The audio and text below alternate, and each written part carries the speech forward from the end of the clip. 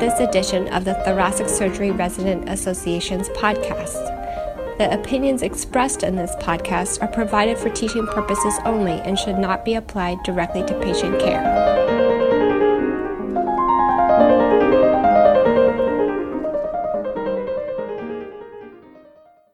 Good afternoon. My name is Philip Spencer, and I'm a resident in cardiothoracic surgery at the Massachusetts General Hospital. I'm here with Dr. Arminder Jasser. Dr. Jasser is assistant professor at Harvard Medical School and a cardiac surgeon at MGH, where he's an active member of the Thoracic Aortic Center. He trained in surgery and cardiothoracic surgery at the University of Pennsylvania and received additional training in aortic and endovascular surgery at the University of Freiburg in Germany. Dr. Jasser, thank you for your time.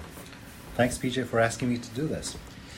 So, Dr. Jasser, we're going to go over a case to discuss your management of aortic arch disease. And the case is a 60-year-old woman who presents to your clinic with increasing shortness of breath. She has already received a chest CTA, and it shows an aortic arch aneurysm that extends to the left subclavian artery. It's 5.7 centimeters at its largest diameter, and her root is 3.8 centimeters. An echocardiogram was within normal limits, and she does not demonstrate evidence of heart failure. Her abdominal exam is normal. She's a former one-pack per day smoker but quit 20 years ago and has never used illicit substances. So, Dr. Jasser, are there any other items that you'd be looking for in the office? Sure. You have to do your routine history and physical, essentially looking for things such as family history of aortic problems. How was this diagnosed? Is the patient symptomatic from this? Have there been any prior imaging so you can determine sense of growth? Although at 5.7 centimeters, she already meets criteria for an intervention. The other things you would look for is what other comorbid conditions they have in terms of either their cardiac morbidities or neurological morbidities, or what is their kidney function like, and so forth. Because today we have technology and technique where, in addition to providing them with an open operation, we can also offer them several less invasive or hybrid options for some patients who are not candidates for this. We also look at their body habitus and functional status to identify their candidacy for the operation. Right. And in addition to their physical exam and history, are there specific studies that you're either looking for or would get if they haven't been obtained yet beyond the CTA and the imaging of the aorta as you plan an intervention? As you mentioned, CTA or some sort of cross-sectional imaging is the key to planning an aortic operation. It identifies the diagnosis, the pathological segments. It also is key for intraoperative strategy planning and so forth. But you would obtain the other imaging studies, some of them routinely, other of them sort of tailored to the patient. Cardiac catheterization, for example, any patient who's a smoker, such as she is, and 60 years of age, you need to make sure that their coronary arteries are okay. An echocardiogram not only to look for cardiac function, but also to look for aortic valve disease in presence of any significant aortic regurgitation, maybe as a sequel of the aneurysm. Pulmonary function tests in smokers and in patients that you may anticipate having problems afterwards. I also very liberally would use either carotid ultrasound or some sort of carotid imaging, especially if I was planning cerebral perfusion, selected cerebral perfusion as part of my operative strategy. So those would be the general things that I would look for. Great. And as you are thinking about your operation or your intervention, how do you decide on the extent of the operation? Would you do a more limited operation or a total arch or more than that? Sure. I mean, the key thing that sort of determines the extent of the operation is the extent of the aneurysm. What you want to do is resect all the aorta that is aneurysmal within, extent of reason. So anything that is more than 4.5 centimeter would be resected at the time of a resection of an aneurysm that would otherwise meet criteria. For example, if the ascending is 5.7 centimeter like she has, if her aortic root was more than 4.5 centimeter, then I would concomitantly replace that. Same thing in the arch. Anything that is dilated, you will plan to resect that. And Dr. Jasser, how do you decide on the extent of your operation, whether or not it's a hemiarch, total arch, the root, or something more than that? The key determinant to to deciding the extent of the operation is obviously the extent of the aneurysm. So anything that is more than 5.5 centimeters generally would meet guideline criteria for replacement, except in patients who have either connective tissue disorders or familial disorders, where we would lower that to 5 centimeters, or in some cases even lower, for example, in Loeys-Dietz patients and so forth. If you're in there operating for an aneurysm, then anything that is more than 4.5 centimeters should generally be replaced. For example, in this specific case, if her aortic root was more than 4.5 centimeters, then I would plan to replace at the time of her ascending aortic replacement. The other things that would sort of influence that decision would be patient's age, what is their functional status, what does the rest of their aorta look like, if they have connective tissue disorder, like I mentioned. For a younger patient, you probably want to be a little bit more aggressive. For patients who have other dilated segments of their aorta beyond their current pathology, you at least want to plan or stage your operation such that the second part of the operation is facilitated, either by creation of a landing zone so that you can stent that aneurysm perhaps in the descending aorta later on, or leaving a generous elephant trunk or a frozen elephant trunk. So in somebody who's older, is frail, you just want to do what is necessary today to impact their immediate risk of complications from the aortic problem. So those are the factors that I would take into consideration. Great, that's really helpful, thanks. And now, in thinking about your operative technique, what is your preferred cannulation strategy for specifically aortic arch surgery in general? Again, that is determined by the extent of the resection that I'm planning to do. Generally speaking, for any patient who just requires a hemiarch, I prefer to do central cannulation. It's just clean, everything remains in the chest. I still have all the options available to me for any kind of cerebral perfusion that I want to do. For a hemiarch, you're generally looking at short circuit rest times of about 20 minutes or so. You can do this under straight hypothermia or unilateral anterior cerebral perfusion. So no, I don't feel the need to go extrathoracic in those cases. In patients where I'm planning a more extensive arch replacement, for example, a total arch, I would often prefer to cannulate the right axillary artery. It provides me an option of easy and very convenient unilateral anterior cerebral perfusion, which I will almost always employ in patients where I'm anticipating a circulatory arrest time of greater than 20 to 30 minutes. And would you say that's a main determinant of why you would choose axillary over something like femoral artery cannulation for an arch operation? Yeah, so that's an interesting question. I don't think there's hard data to support that one type of cannulation might be better than others, although this has been investigated in patients with aortic dissections and some studies in aortic aneurysms. And then there's some inferences that axillary artery cannulation might be better in some. But for the most part, for me personally, I don't like retrograde flow from the femoral arteries, especially for aortic cases. I worry about embolic phenomenon to the brain. But mainly it is just the convenience of having easy access to the right carotid artery through the brachiocephalic trunk via perfusion from the right axillary artery. That really influences my decision. Right. It also, in patients who are redos or patients for dissections, for example, you already have your cannulation site secured before you're planning to do the operation. Right. And is there any specific anatomy that's important during your initial dissection? Yes, there are two things that I pay particular attention to when planning an aortic arch operation. Is one, presence of an aberrant right subclavian artery. Obviously, as you can well imagine, that trying to do anterior cerebral perfusion through a right axillary artery in the presence of a aberrant right subclavian artery is not going to work very well. So that obviously I pay attention to. The other important anatomic variant that is useful to know is if it's a four-vessel arch, where the vertebral artery, the left vertebral artery, comes up directly off the aortic arch rather than the left subclavian artery. Most of the times you have to plan ahead for that, either to reimplant it directly onto the graft or to the left carotid artery, or use a vein interposition graft to put that on as a separate patch.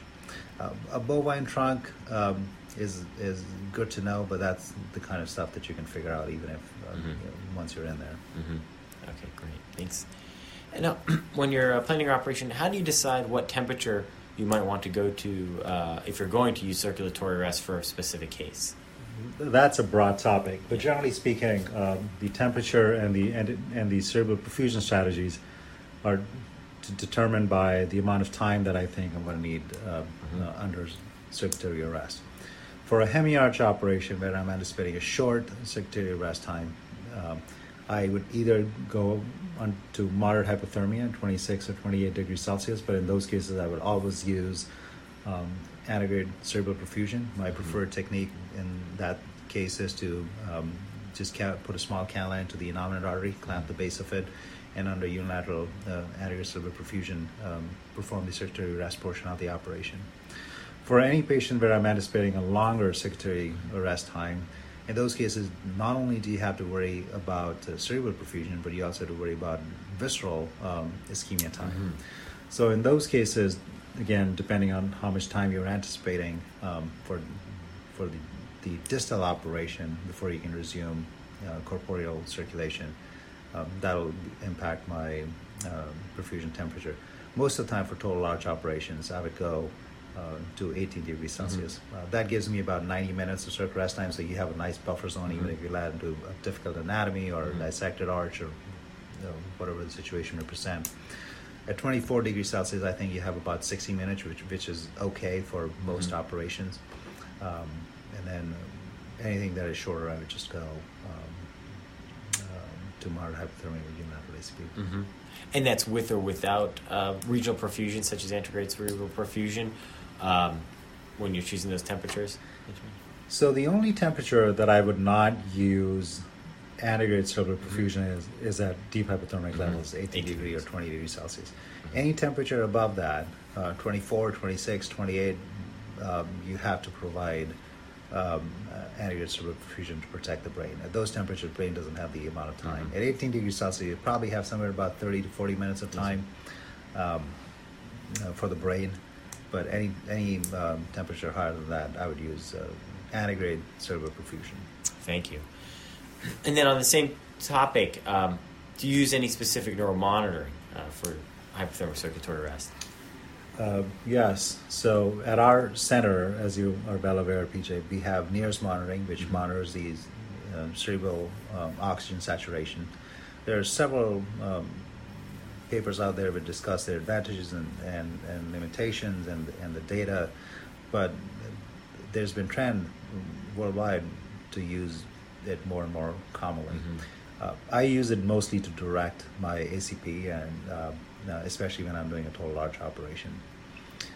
The other monitoring strategy that we have is EEG, or at MGH we have process EEG, as you know, something called SedLine. It can be a useful strategy, but you have to be careful how you use it. There's data to suggest that if you're cooling to 30 minutes of temperature, 30 minutes of cooling time, or cooling to 18 degrees Celsius, then only in about 60% of the patients are you going to achieve electrocerebral silence by EEG. Now, there's no data really to suggest that EEG silence is better than non-EEG silence, but cooling is not the same thing as the EEG silence. Cooling to 18 degrees Celsius is not the same thing as cooling to EEG silence. So if I'm going to do a straight circular arrest operation without any cerebral perfusion, then I would make sure that EEG is isoelectric, as well as the hypothermia, desired level of hypothermia has been achieved. Thanks. So you've done your total arch operation, and we're in the ICU. And what are the immediate post-operative things that you're looking for, that you're concerned about, specific to an arch replacement?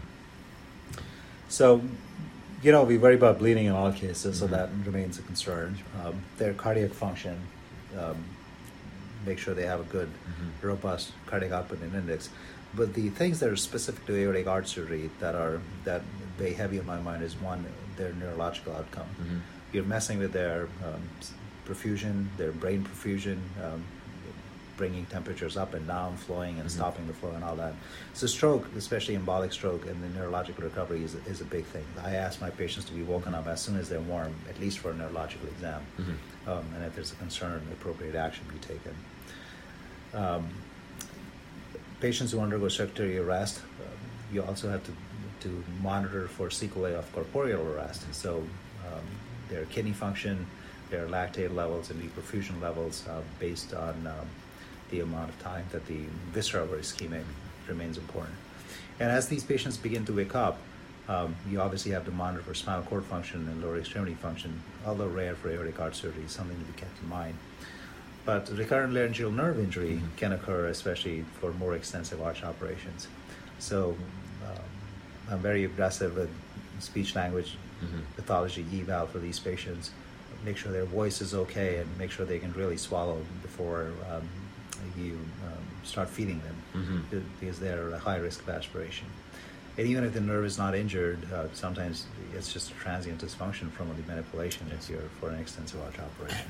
Do you get formal swallow evaluations for all of your arch, or specifically total arch operations, or only if there's a sign that there's something wrong? They're choking when they're drinking, or if their voice seems hoarse? So we haven't adopted a policy of universally getting a swallow eval, although we have certainly discussed it. But certainly for patients who are having either swallowing problems or have voice abnormalities, I have a very low threshold to have either a swallow eval or ask one of our ENT colleagues to do an indirect laryngoscopy and look at the vocal cord function. Yeah, thank you. And then after the patient's been discharged, what are your expectations at the first postoperative clinic and your follow-up strategy over the next couple of years for patients who've undergone an arch operation? Sure. I mean, you obviously want these patients to do well. Yeah. So when they come back to the office, you look for the usual stuff as you would do for any cardiac surgery. Make sure their incisions are healing well. Make sure they're getting up and moving around. They're sort of resuming their lifestyle. You still want to have some activity restrictions, mostly for sternal protection. Their blood pressure is well managed and well controlled. I have a practice of imaging all aortic repairs either before the time of their discharge, mostly for patients who underwent an aortic replacement for dissections, or at least at the time of their follow-up visit, which generally occurs at about 6 to 8 weeks, for monitoring their aorta for any pseudoaneurysms or hematomas or collections or so forth. And once I'm happy with that scan, then generally I would see them back in about 3 to 6 months again, at which time I may repeat another study based on what their initial pathology was, and then subsequently every year. These patients with aortic disease are patients who are patients for life, and they should have their aortas monitored for life, especially if they've been treated for an aortic dissection. The follow-up strategy sort of varies as to what the initial operation was for and what the patient's age is and what the rest of their aorta looks like at the time of the initial operation. And if there's specific things in other parts of the aorta that I'm monitoring for, then I would be more aggressive with those patients. Dr. Joshua, that's great. I really appreciate it. Thank you so much for your time. Absolutely, my pleasure.